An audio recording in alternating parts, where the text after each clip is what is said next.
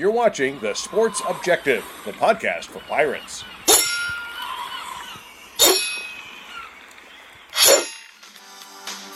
You're listening to Absolute Empowerment with Coach Jeff Connors on The Sports Objective.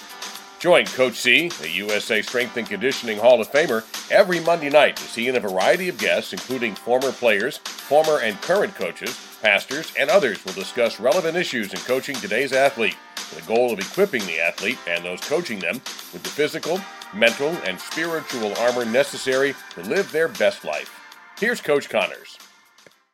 Welcome to Absolute Empowerment with Jeff Connors. Today's a very special day for the show because we have Dr. George Koonce on the show, former starting linebacker for the Green Bay Packers, Super Bowl champion, ECU Hall of Famer, and also Senior Vice President for University Relations at Marian University.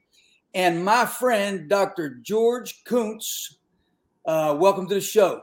Man, it's a pleasure. I've been waiting for the invite, but my mailman, the postal worker, told me it got hung up somewhere. So I've been waiting for this invite to come up and have a conversation with you. I got you. Well, George, what I want to talk about maybe first was kind of, how we got to know each other, how we became friends. And, I didn't have the opportunity to coach you directly when you were at ECU. I got there, I guess, a year after you graduated, got there for the 91 season. But during the time you were with the Packers, you were home, and I had the pleasure of meeting you, and then we actually started to train together. And I really valued your friendship quite a bit during that time period. We had a lot of fun together. And so we had to get ready for Kent Johnson's program with the Packers. And I remember that he ran that same test that I've run over the years, that 300-yard repeated shuttle in 25-yard increments. So we had that one. And then, of course, we did a lot of lifting together. And we spent some time eating breakfast at the Waffle House because that was one of the few breakfast places in Greenville at the time. But I was extremely impressed with your abilities, of course. Right. The one time you and I were benching, we'd usually do about 5 or 6 sets of bench. We were doing 315 for sets of 5. And here I thought I was doing okay. And then one day you decided on the last set to hit about 12 reps with 315. So I guess when you were doing those sets of 5, you just didn't want to make me feel bad. Well, but yeah, man, just going back then. You trained. First of all, you trained me well. I was very, very fortunate. Like you said, I miss you. Our ships kind of passed through the night with you coming to East Carolina and me kind of leaving, transitioning to the professional ranks. But I was very fortunate because I had you as my personal strength and conditioning coach for about, if I played 9 years in the National Football League or 10 years professionally, I had you in my corner for 8 of those 10 years. So I was very, very blessed, and I take it as a plus, because if I would have been in college, I would have had you for about 5 or maybe 4 years. But I had a chance to work with you for a total of about 8, which actually added about 3 or 4 years to my career because of our relationship. Well, I certainly appreciate that, George. And it was definitely my pleasure.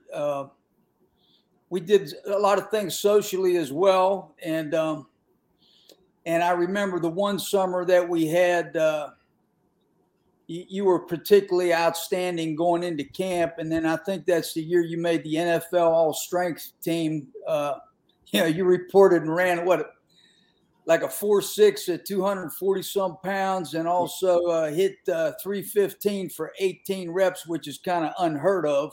Right. And, I ran a 4. Yep. Yeah. You sent me back to Green Bay with a 4.61. I had 6% body fat, and when the test for the bench press came around, I was able to hit it for 18 times, and when you prepare like that physically and mentally on the off season, a lot of times that transfer over into the season, and I was able to get a contract extension from the Green Bay Packers because of my play on the field, but that was a direct reflection from the hard work that we put in on the off-season training. Yes, sir. And also, I really enjoyed visiting Green Bay and meeting your fellow defensive players. Had a chance to socialize with them some. And George, what I really recognized during that time was the camaraderie was off the charts about how you guys cared about each other, lifted each other up. And maybe you could mention a few of those guys that I had the opportunity to meet and spend a couple evenings with, maybe just kind of talk about that camaraderie a little bit.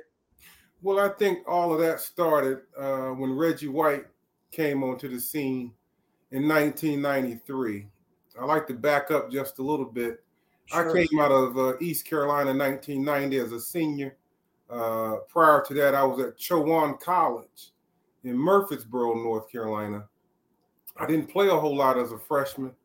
They had an unbelievable coach that took over the program in Chowan back in the 1958 season, and I think he had like a 40-year run at Chowan, and he prepared a lot of players. Specifically, he prepared a lot of Pirates, future Pirates. I'm talking about players like Mike Grant. I'm talking about players like a Jody Schultz, who was an outside linebacker for Chowan, came to East Carolina, was a second rounder. He had players like that coming out of the program, and I wanted to follow those guys. So I looked up to him. He talked about those guys a lot during practice and on trips and inside the cafeteria. So I said, East Carolina is a place for me. And on top of that, I was very, very familiar with East Carolina because of the proximity from Greenville to New Bern, North Carolina. So East Carolina, it wasn't really any other school, any other offer that I would have accepted outside of East Carolina, because I was the defensive player of the year on the East Coast at Chowan. And I had a lot of teams coming, Tennessee, NC State, UNC Chapel Hill, but the Wake Forest, but the school for me was East Carolina. I thought it would be a great fit. I thought it would be a great fit for my family, and it turned out to be so. And yes, sir. And when Reggie, getting back to it, we had a great locker room in Chowan and Murfreesboro, North Carolina, and then in Greenville we had a great locker room. And then when I got to Green Bay in 1992, things was a little different. The leadership was a little different. The Packers have been on they was in a very particular, very interesting, I'm gonna say it like that, a very interesting situation for almost 20 years. And that was unheard of for a franchise that has won so many championships. The Green Bay Packers have won about 30 now, if you count the ones recently, a total of 13 championships. But at the time when I got there, the leadership was awful. Gosh, awful. And when I got there, I was 22, 23 years old. I was an undrafted free agent. So what I did was just kept my mouth shut and just went with the flow and just try to build relationships with guys in in the locker room because I didn't have a voice. But that all changed around April 9th, 1993, when my good friend Reggie White comes to the program, and we had a many conversations. Reggie White came to me one day and said he instantly saw that I had great relationships with the players on the team. And Reggie said, "Koonce, I want to cut a deal with you." And I didn't even know what he was talking about. Reggie said, "I want to cut a deal with you." He said, "You give me the locker room, and I'll give you everything else you want. Platform, leadership, contract extensions, etc." I said, "Give you the locker room? What do you mean by give you the locker room?" He said, "Koonce, the guys love you. They come to you for everything. And see, the mystique of Reggie White shies them guys away from me. But if they can just come to me and just find out that I'm just like them, we can take this program to another level." I said, "Reggie, we can make that happen." So I'm going to give an example. Our teammate, let's say like a Doug Evans, he'll come over to me and say, "Koonce, my father just passed away, and I need to get back to Louisiana. Do you know anything about a bereavement ticket?" So what I would do then was call Reggie over to the locker, and I would say, "Reggie, Doug Evans has a situation. His father just passed, and is there anything we can do for us talking to the organization, talking to the coaches?" And Reggie and Doug will start talking, and I slip out of the way. Yeah. So now it's just them two talking. So next thing you know, they done built the relationship. Right. So I did that multiple times, over 25, 30 times in the locker room. Next thing you know, when guys needed something, they went straight to Reggie. Yeah. And that's the way it should be. Because he was a bona fide leader. And he took the Packers out of the gutter to where they're at now. I'm very fortunate to be on the Packer board of directors. So I get a chance, I've gone from the locker room to the boardroom. So now I've had a chance, I have a chance to look at the numbers, look at the books, as they say. Yeah. There's 32 franchises in the National Football League. And those 32 franchises are in metropolitan cities. Cities like New York, Miami, Chicago, Cincinnati, Cleveland, LA, Denver. You get the meaning, Washington. Yeah. Green Bay has 160,000 people in the city limits. Some neighborhoods in Chicago has 160,000 people. But what I'm trying to get at, out of those 32 organizations, when you look at the P&Ls and you look at the money they bring in, the Green Bay Packers stand at number 9. Wow. So they're competing against Dallas. Yeah. Who they say supposed to be America's team. Great organization. Great brand. But the Green Bay Packers are nothing to play with when it comes to what they put on the field and what they do behind the scenes for as a business organization, because they have to be ran completely like a business, because they don't have an owner to bail them out. Yeah. Okay. Gotcha. Well, also, when you kept your Mercedes and your Hummer at my house, I had to explain to my neighbors that I did not have some kind of clandestine activity going on. So I appreciated being able to drive that Hummer around a little bit too. Right. I left off, one thing about the Packers, a lot of the guys, and it speaks true today, you don't really have to bring your personal vehicles, because the dealerships up in Wisconsin are more than willing to give a current Packer and even former Packers something to drive. And you and Michelle has been kind to my family for over close to about 20 years, 20 plus years now.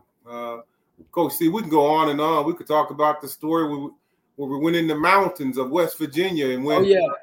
I don't know if you're going to get to that, but we can go on and on and on about our relationship and things that we've experienced together.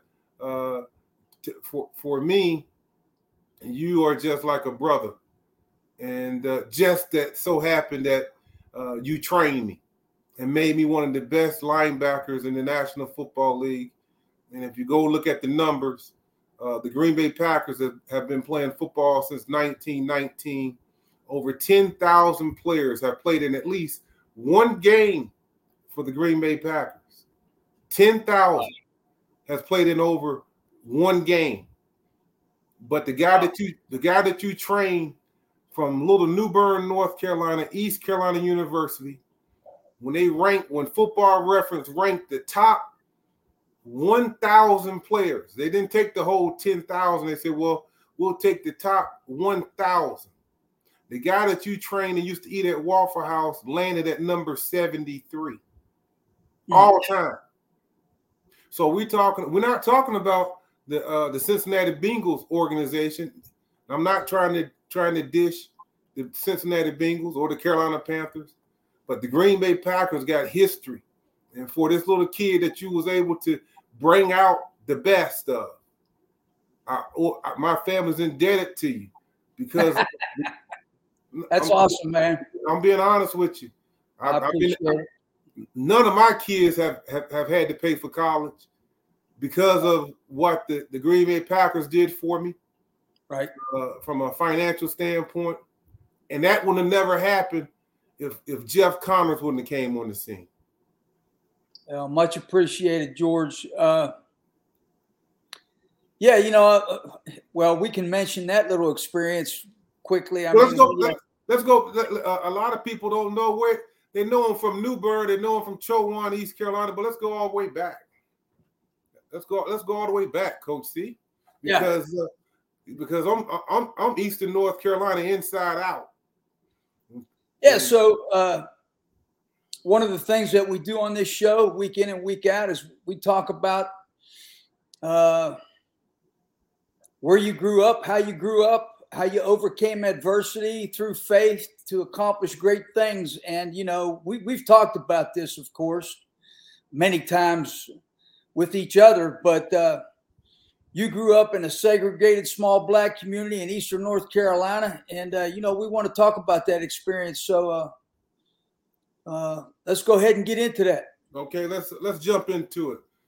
Well, the records that I've been able to obtain goes back to the late 1700s, 1780. The United States wasn't a country when my people got here as enslaved people.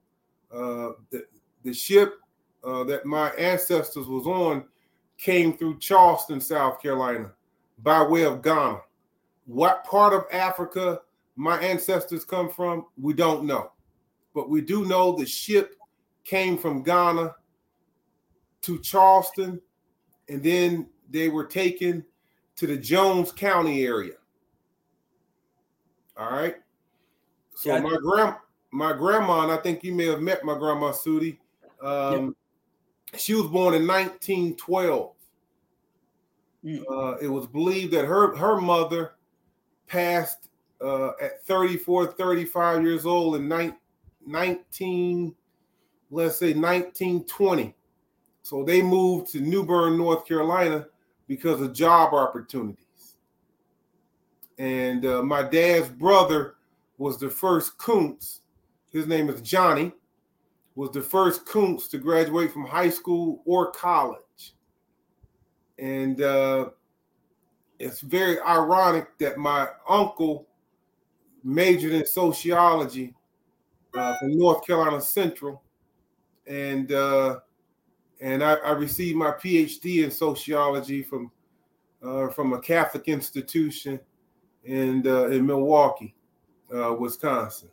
So we have a long history in Eastern North Carolina that then sprouted out to St. Louis. I have relatives in Chicago, Miami, Florida.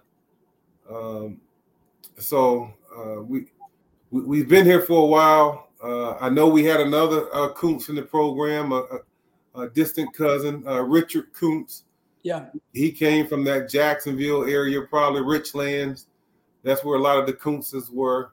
And a lot of them was known as being educators.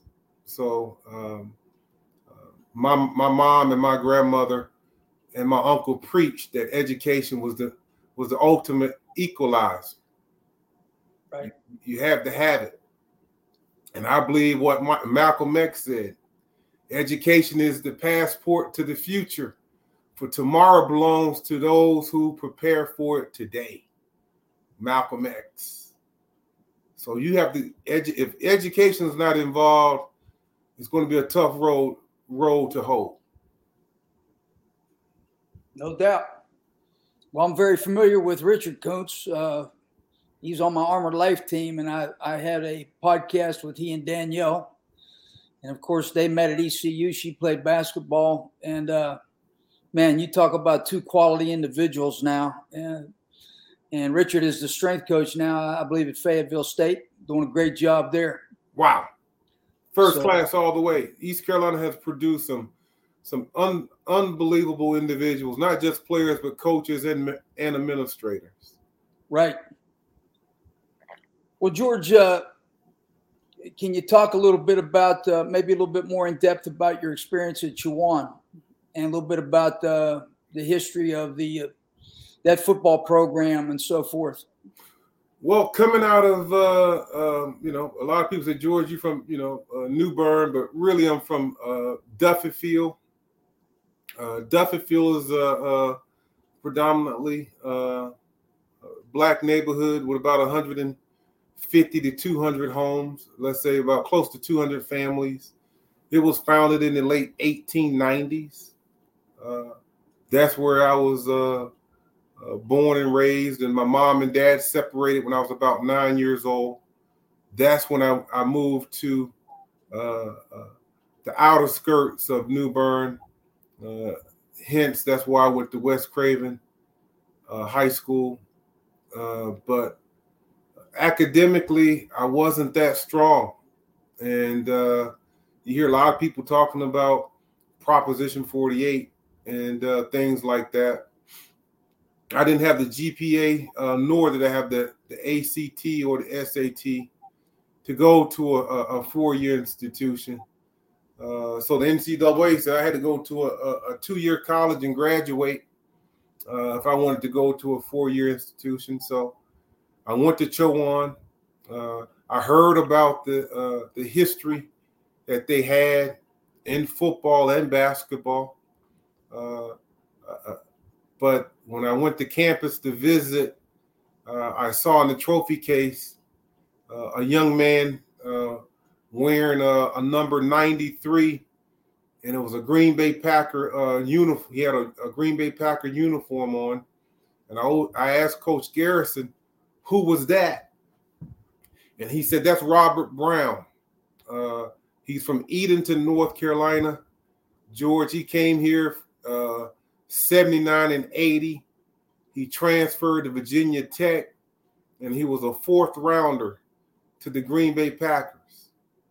And I'm gonna just tell you how God how things work out, how God is always in it. He said, George, you come here and do what you're supposed to do academically, because I think you're gonna do just fine on the football field. You never know. Maybe one day you might be playing against Robert. And my mom laughed, and we all smiled, and we walked off, and we finished touring the campus. So I end up at that time with some unbelievable incoming freshmen. My roommate was a tight end that transferred. His name was Craig Thompson. He transferred to North Carolina A&T, and he was a fifth rounder. Here I am. I'm transferring to East Carolina. thinking I'm going to get drafted, and I didn't get drafted, and Craig got drafted. But I got to give Craig credit. He probably was the best player on our team at Chowan. Yet, I was the captain, and I was the defensive player of the year on the East Coast, and I'm in the National Junior College Hall of Fame, in there with Cortez Kennedy, Keyshawn Johnson, O.J. Simpson is in there, Warren Moon is in that Hall of Fame. So I'm in the National Junior Hall of Fame as well, along with being in Chowan College, Chowan University's Hall of Fame. So the program was stellar. And let's fast forward. I go coming out of the NFL Europe back in 1992. I get to Green Bay, and I walk into the locker room. The first guy to approach me was a guy that looked very familiar, but I knew I'd seen him before, but I didn't know him. He walked over to me and extended his hand. He said, I'm Robert Brown. Coach Garrison called me and told me you was coming to be a part of the Green Bay Packers. And Robert Brown was that guy that was in the trophy case when my mom and my family was touring Chowan College. Wow. So Robert Brown played 11 years for the Packers. He played from 1982 to 1992. So 92 was my rookie year. So I had a chance to play with a guy that I looked up to, that helped recruit me, and now I'm in the locker room with him, and he showed me how to be a professional. And then the next year, Reggie White came in, and then the rest is history. That's pretty amazing. Yeah. And I forgot to mention, when I was at UNC Chapel Hill, for whatever reason, Reggie White was there, and I was waiting on the elevator down at the bottom floor, and the elevator opened. Here came stepping out of there Reggie White. So I tried not to be too starstruck, and we exchanged a few words, but I did have a chance to meet him firsthand. So I wanted to at least mention that. And that was a very special day because I got to meet him. He was something else. He was something else. I think Reggie White's first 120 games in the NFL had 121 sacks. Wow. Yeah. Played 15 years, had 198 and a half sacks. Mm. Yeah, he was unblockable. Yep. He had a heart of gold. Yep. No doubt. Well, I just kind of rewind a little bit with Wes Craven and Chowan. Who were the people that influenced you the most as far as your development, mentorships, and things of that nature that you can remember from those two places? And I've asked you this one other time. Who was the first white person you learned to trust? Well, growing up, Coach C, East Carolina, Eastern North Carolina, unfortunately, we have some very tough history when it comes to racial violence and social injustice. Growing up in New Bern, North Carolina, I'm about 50 miles from Wilmington, North Carolina, on Highway 17, and what happened in November 3rd, November 6th, 1898, with the Wilmington Massacre, where over close to 1,000 African Americans was murdered, and the mayor at that time was African American,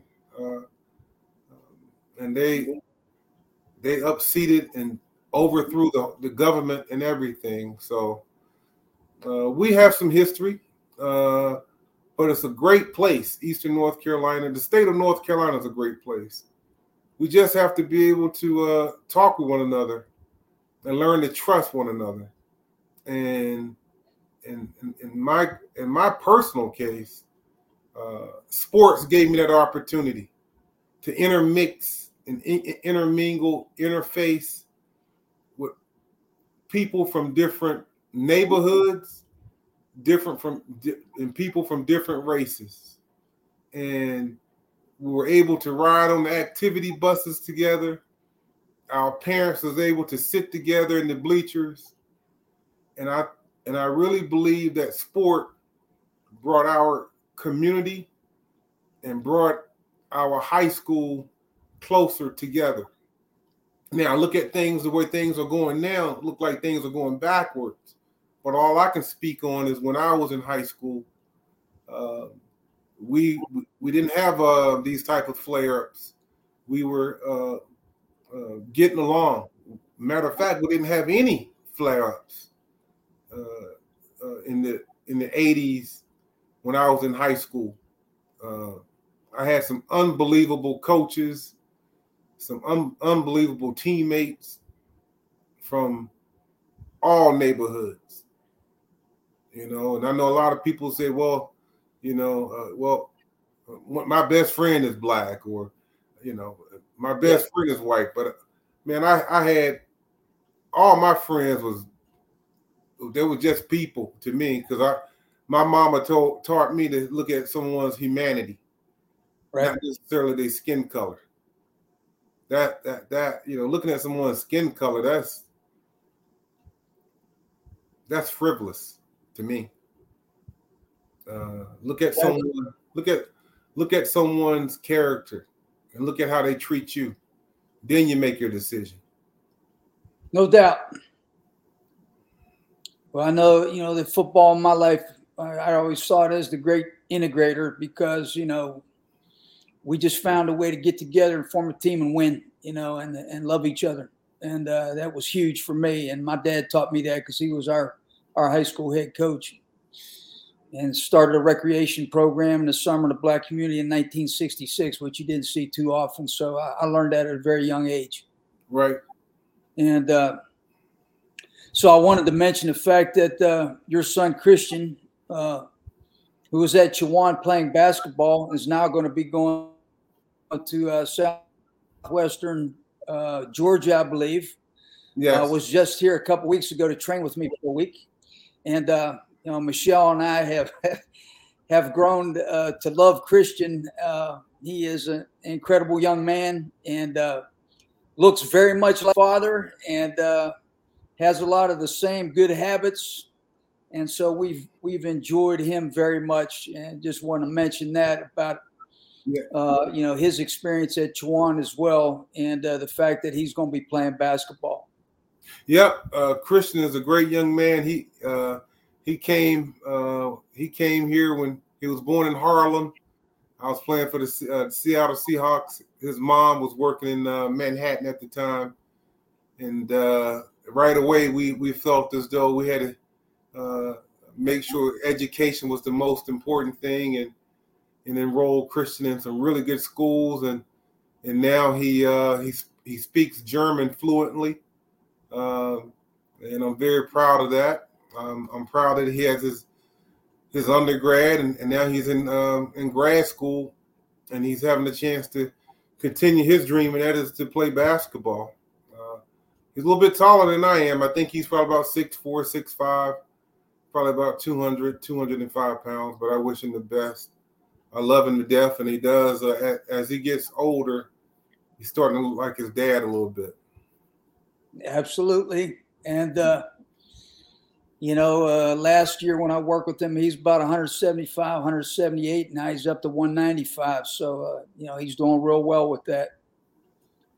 And we've, of course, I had to educate him a little bit about how to focus on his lower body a little bit more. So I know that he's doing that now, but I'll be anxious to see how he does this year. And I know he's very excited. How about that, Coach C? Not only did you take care of me and look out for me as a professional athlete, now you second generation. You're looking out for my son, who's my legacy. Man, like I said earlier, I'm totally indebted to you, because a lot of people don't know this. They think they know because they read in the articles, but they don't know how deep relationships run, and Yes, and how close families really are. The Koonces and the Connors have a lot of history, but the community may not know, but our families know. And that's right. like I said, and for me, that's the only thing that matters. As long as you and Michelle know, Caitlin and Bo know, that's the only thing that matters to me, because Christian has been hearing about you ever since he was a little bitty guy, and I'm so proud of him. I'm so proud that you get a chance to spend time with him, because I know the advice you're going to give him is the same advice you gave me, and it worked for me. So I'm pretty sure it's going to work for him, because one thing about you, you spread the truth, no matter if you want to hear it or not. That's what you spread. And my mom said, one thing about the truth, it never go anywhere. It stays. That's right. My mama said a lie can change in many different forms. Yeah. But the truth is the truth. One plus one will always be two. Always. Sure. And you speak Right. and you speak the truth. And I thank you for that. Well, I appreciate that. I had the opportunity to drive about 71 miles this morning to out to Camp Vandermeer, which I don't even know how I got there, but I was asked to speak the Pamlico football team this morning. And so I got there about 9:30, about 32 kids there. And the first thing I talk to them about is the armor of God, because, we're in a spiritual warfare every day, whether you know it or not. You're going to have to fight temptations and a lot of things. And if we weren't in warfare, we wouldn't need that armor. And so we got the armor of God. And, of course, the only offensive weapon is the sword. Every other piece of that armor is a defensive weapon. But what I opened up with them was, I want to talk to you about the belt of truth, because the belt of truth holds all the other armor together. And so what I wanted to give them was the truth that I learned as a coach about how they're going to be attacked every day, and how, and I could get into this in a lot of depth, but I'll just mention a few things here. And basically, you get 25 guys coming in as freshmen. By the time the years, there's about 5 or 6 of them left. And for different reasons, a lot of kids go by the wayside. And, that's one of the reasons I started my website, to see if there's anything I could do to save troubled athletes, as an oasis for the troubled athlete. And that's a big reason I'm having these podcasts and trying to get more young guys to listen to these podcasts as well. But I also I wanted to mention that when I interviewed Robert Jones last week, and we talked about that successful 91 season that we got to experience, he went back and basically said, hey, the reason we got to experience that is because of the leadership that George Koonce had in relationship to changing the culture of this football team before he left. And so can you maybe talk about that, George, your leadership and your role, experience? Well, coming to East Carolina was a dream come true. I talked about some of the players. Another player that comes to mind is a guy named Kenny Phillips, the late Kenny Phillips. He was a Chowan guy, East Carolina guy. But I really wanted to come to East Carolina because I remember watching the Pirates as a young kid, and I always wanted to wear the purple and gold. And and being at Chowan, it gave me an opportunity to be up front and be out front. And the guys believed in me. The coaching staff believed in me. And I was able to hone my leadership skills. So when I got to East Carolina, I was able to bring those those skills with me. And I think the guys were very, very receptive to it. We had some outstanding players at East Carolina, players like Luke Fisher. Robert Jones was no joke. He was a physical specimen. On top of, he could play the position of linebacker like no other. We had Ernie Logan. We had Walter Wilson. I can go on, go on and on. But I just wanted to come in and not necessarily be a leader. I just wanted to come in and be the best pirate I could be and be the best student athlete I could be. And I think guys saw what I was trying to do. And a lot of them followed. I know we had Mark Washington on the team at the time. Jeff Blake was on the team. And I really had a lot of fun. It was great being around those guys. And most importantly, it was great to see those guys grow and develop into being, some of them being excellent business people. I played with a guy named Will Lewis, who was in the construction business. Victor McBride, who went into the construction business because I was in construction management when I was at East Carolina. And to see Jeff Blake develop into one of the top quarterbacks in the National Football League, and to see Robert do his thing and play about a total of 10 years and had an outstanding professional career. And you look at his family, it's very seldom that you see someone have 3 sons to play in the National Football League, but Robert and his wife have pulled it off, and I'm extremely grateful to be able to call him a friend and a leader and a pirate. So, no doubt. I think I spent about 6 or 8 weeks rehabbing Frankie Smalls and Victor McBride when they were there. And I spent a lot of time with those 2 guys while everybody else was practicing. And then, when I first got there, the first people I met were, Ernie Lewis and Jerry Dillon and Mark Washington and that crew. So, David Daniels, all those guys. So they were, that was a great group of physical individuals. Jerry Dillon was something else. I love this play. I love this edge. Jerry Dillon always played with a chip on his shoulder, very physical. I love watching him play. And it was fun just being on the sidelines, watching the offense take the field. And then also, too, special teams. We had my senior year, the special teams captain was a guy named R.L. Beeman, who graduated. Right. He was a student athlete, but graduated number 1 of our class of about 4,000 or 5,000 people. And he went on to Harvard to graduate from Harvard Law School.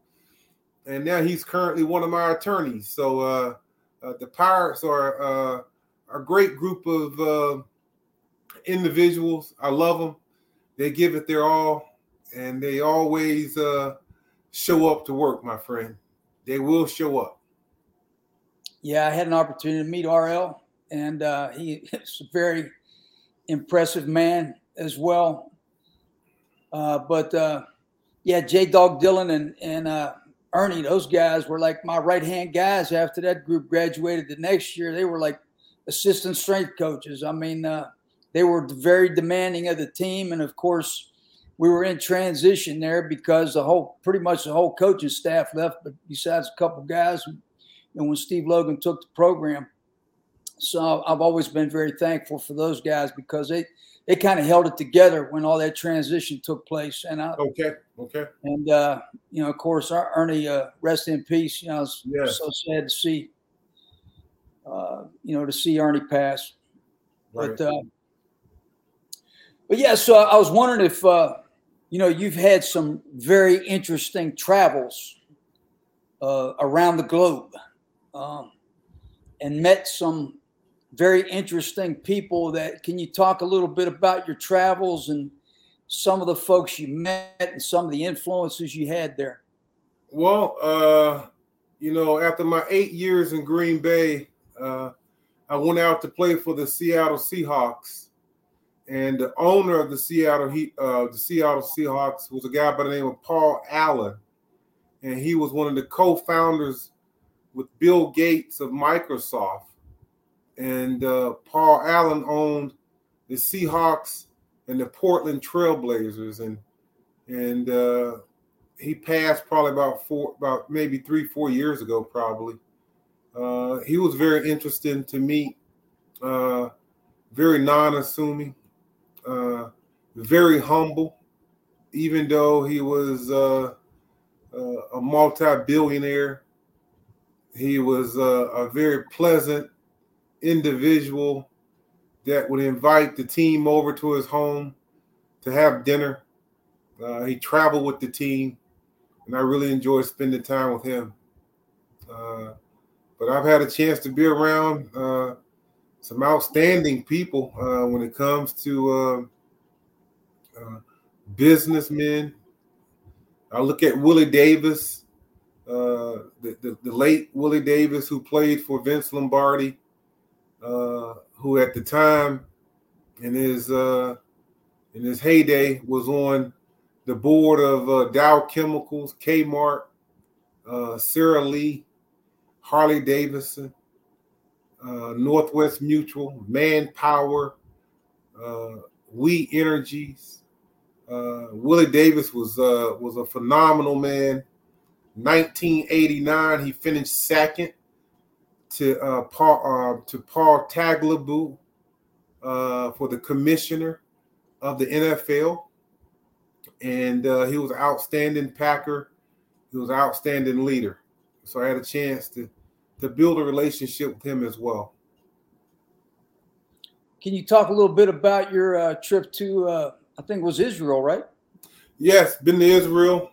It was because one thing about growing up in New Bern and growing up in Eastern North Carolina, especially the neighborhood I grew up in, we didn't have a lot of resources.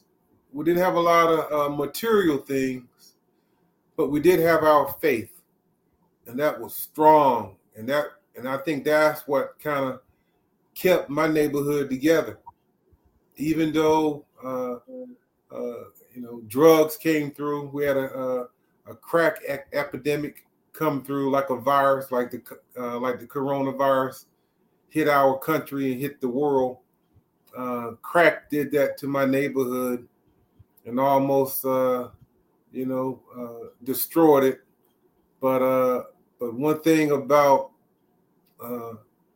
my neighborhood and so many other neighborhoods around the country, they're held together with faith. And from reading the scriptures and reading scriptures with my mom and my grandma and going to church when I was growing up, I always wanted to go to Israel. So I had a chance to go to Israel back in 2010, spend 10 days. And one of the best trips in my life. Had a chance to see it all. So it's very eye-opening. And I'm looking to go back in 2025 with the same group. There's a Jewish college in Cincinnati that I went to go speak to a couple years ago. They'll like for me to make the trip with them when they go back to Israel coming up in 2025. So I got to see what my wife thinks about that. Yeah. And head back over, because there's nothing like your faith. Because one thing about football, because your body takes such a beating, I think your faith is paramount. Right. Because it keeps you centered in your existence of a higher being and the creator of the universe. You have to stay connected. And I stay connected to the creator of the universe through our Lord and Savior, Jesus Christ. Yes, sir. It's been a wonderful journey for me. And I'm looking forward. My birthday is coming up, Coach C, in October. I'm going to be a double nickel. I'm going to be the double nickel. So I got more years. I got more years behind me than I do in front of me. So these next 25, 30, I really got to make it happen. I got to make sure, and I believe this. I'm a servant leader.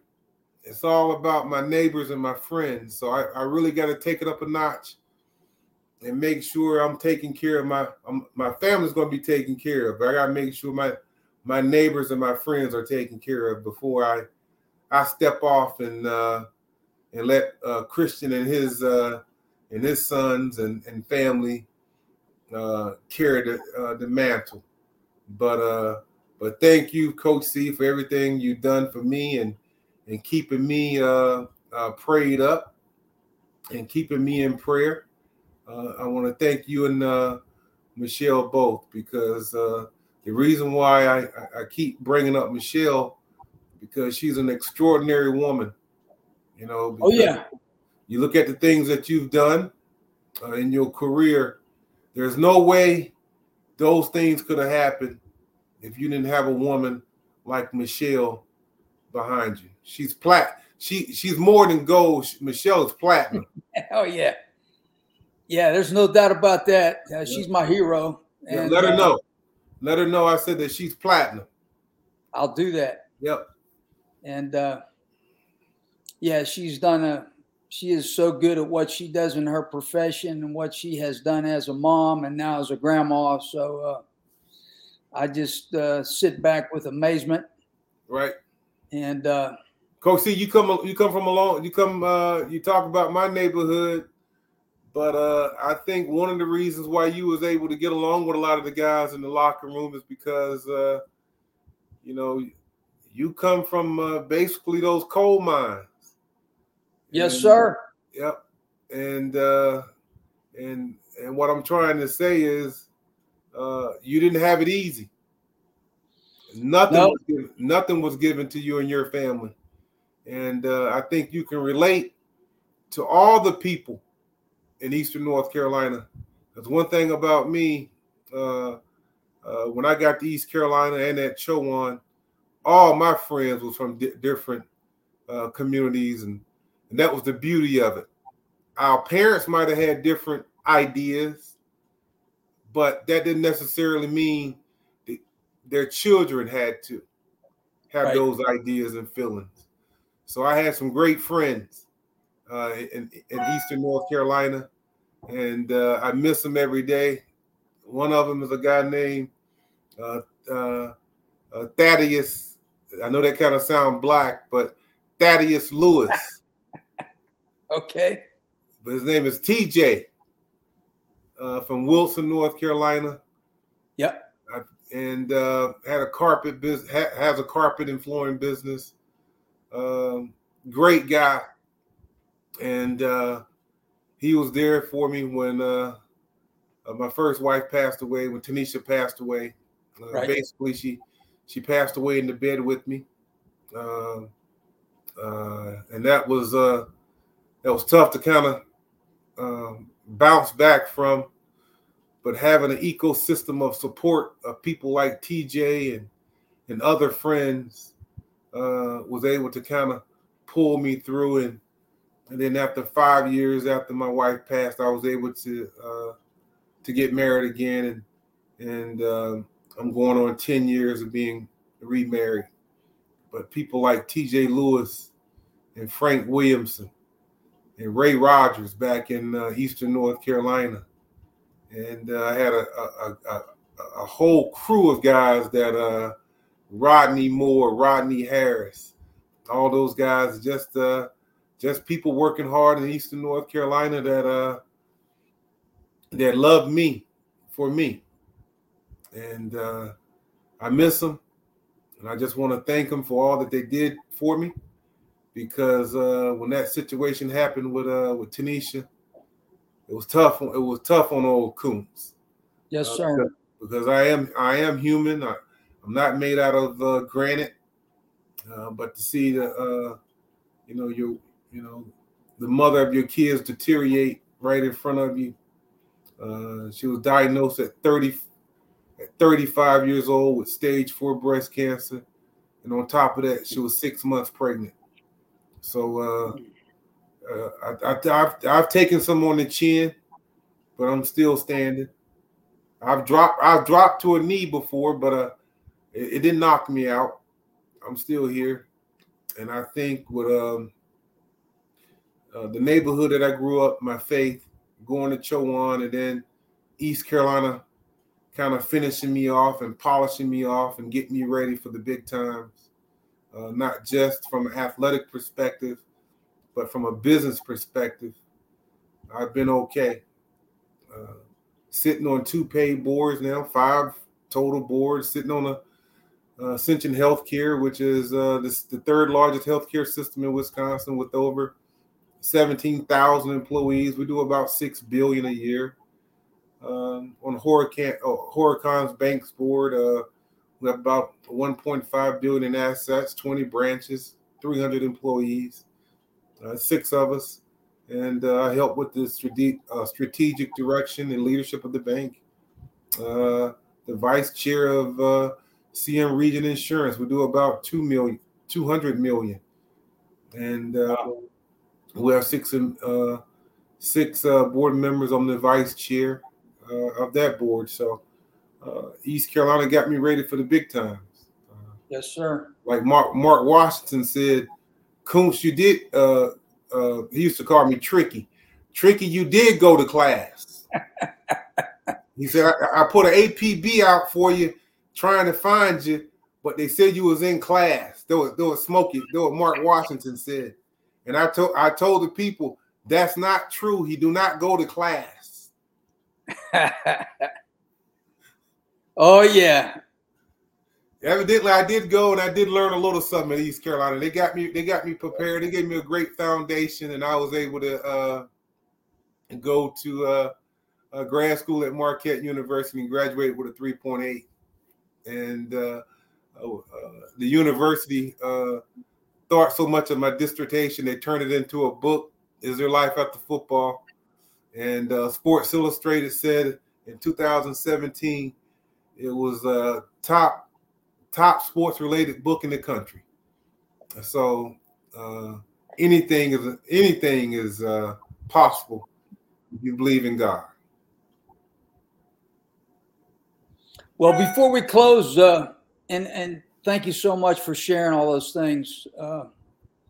Just one more thing I wanted to ask you is that, I know you were with Atlanta first, and I think in the World League, and you had to fight your way into your role in Green Bay, and the heart that you put in and the longevity that you had in the league. What do you think creates longevity in the NFL, and what are the things that you think with guys that are maybe very talented but don't last very long? What are the things that take you down, and what are the things that make you stay? Well, Coach C, let me see if I can get this right. I don't think it's ability when we're talking about the NFL now. Yeah. I don't think it's all about ability. I think it's more about availability, because you can be an unbelievable athlete with all these tools and skills and be a first rounder, but you injured. One thing about the National Football League, they're going to send you on your way, because one thing about the Green Bay Packers and those other 31 football franchises, when you get there, it's all about production. Right. And availability. It just so happened that I played in counting playoff games. I played in 135 games, and I started 128. I ended up starting 92% of the games I played in. And if you go back and do the numbers, we're talking about a team that went to 2 straight Super Bowls, 3 straight NFC championships, And this little kid from Duffield, New Bern, North Carolina, East Carolina University, if you average out the pay over those 8 years I was in Green Bay, my salary stands at number 5 from a little kid from Duffield. So my thing to the kids who may be listening, to the youth, if you have a dream, stick with it. It might sound crazy to somebody else, but it's not crazy to you. Because I had a dream of playing in the National Football League.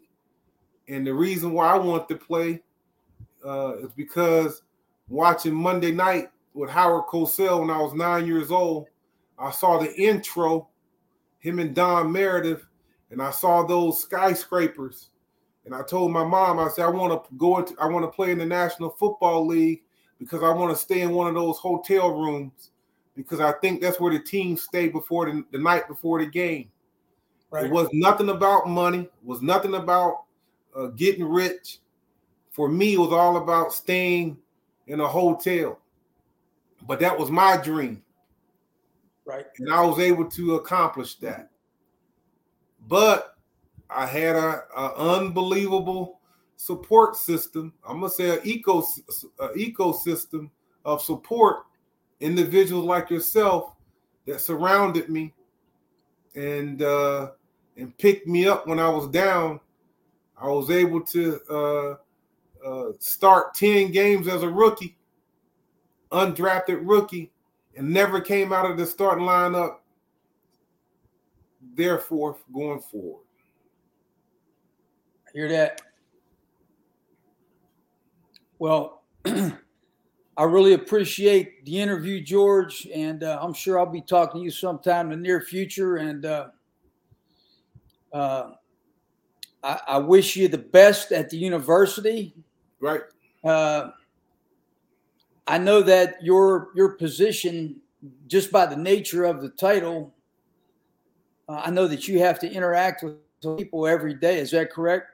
Exactly. Raise money, put partnerships together, and okay. And I'm gonna get my opportunity. My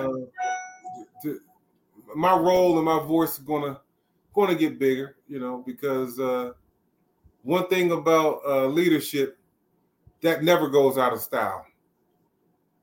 And I'm gonna continue to be. I'm going to continue to grow as a leader. I'm going to get better, and opportunities are going to come my way, and I'm going to be ready.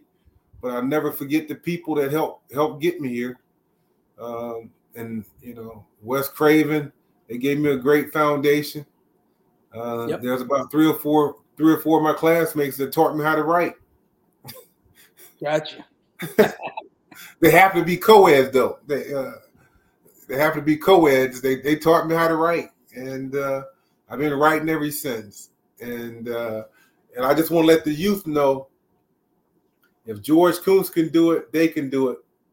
You just got to stick to your plan. You got to put that plan together and stick to it, and you can accomplish everything and even more than what I've accomplished, because. Like we talked about, 10,000 guys played in one game for the Green Bay Packers. Only 2 of them, that sounds good and sexy, but only 2 of them went on to receive a PhD, and one of them is from East Carolina University, visiting with you on this Sunday afternoon. Yes, sir. Yep. Well, thanks so much for being on, and I'm going to go ahead and sign off now. This is Jeff Connors signing off for Absolute Empowerment. God bless, and join us next week. Thanks a lot. Thank you. You've been listening to Absolute Empowerment with Coach Jeff Connors on The Sports Objective. Join us every Monday night for a new edition of the show. Listen to the show pretty much everywhere podcasts are found. Be sure to follow us on social media at The Sports OBJ on Twitter and TikTok, at The Sports Objective on Instagram. Like and follow our Facebook page and subscribe to our YouTube channel. As always, we appreciate you listening to the show, and go Pirates!